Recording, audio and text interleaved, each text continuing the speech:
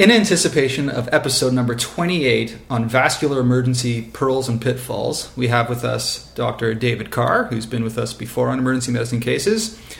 He's one of the authors of the Tintinalli chapter on occlusive arterial disease, and he's going to be telling us about his best case ever when it comes to vascular catastrophes. Dr. Carr, let it rip. This was a fantastic case. It was a case that was seen by one of my most esteemed diagnosticians.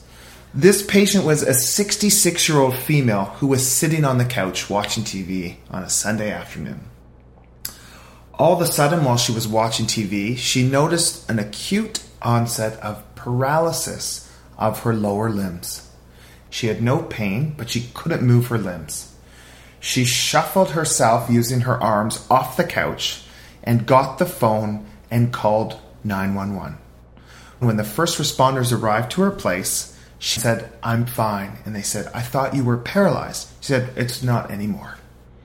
They did an assessment that showed vital signs. A heart rate of 76, a blood pressure of 160/90. She was afebrile. She says, "I feel totally fine." They persuade her to go to the emergency department. And she comes to a busy emergency department where she's seen by this excellent doctor.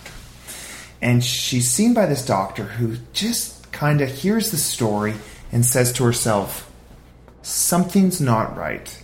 Emergency medicine is a lot of the art and not the science. It's a lot of meeting, knowing that at any shift you'll meet 20, 30, 40 strangers in their time of need. And you have to judge the severity of their symptoms based on the person saying it. We know that patients can have the same complaints but have totally different diagnoses. The person who's never ever been to an emergency department in his life at 80 years old, when she comes to the emergency department, probably has something significantly wrong. And the doctor who saw this patient, her senses were telling her, something's up with this patient. I believe her. She's legitimate. She's not a complainer. Something's wrong despite a completely normal neurologic exam. She postulated the differential and she said, I wonder if this person had a spinal artery TIA. What else can cause paralysis? Maybe she had an anterior cord syndrome or something from decreased blood flow. That would cause this paralysis at a sensory level. On a Sunday afternoon, she convinced the radiologist to do an MRI of her spine to look for this diagnosis. And while the patient went to MRI, a code was called in the MRI scanner, and the patient died on the table. That patient died of a ruptured aortic dissection that presented with a painless, acute limb paralysis. Symptoms that were below the diaphragm. Now, this case is a challenging case. But I can tell you, since I've heard about this case and talked about this case, one person emailed me several years ago and said, I saw a dissection the exact same way, and I would not have thought about it until I heard. We need to share our diagnosis of dissections. The most preeminent Canadian physician of all time, William Osler, said, there is no disease more conducive to clinical humility than the aneurysm of the aorta. And 150 years forward, this diagnosis still is the challenge that it was for Osler to face.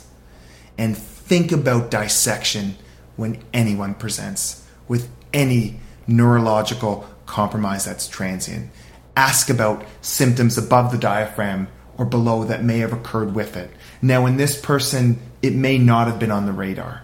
Maybe if she had a chest x-ray, maybe if she had blood pressure changes, it would have been picked up. But I ask you to think about dissection more often than you do now.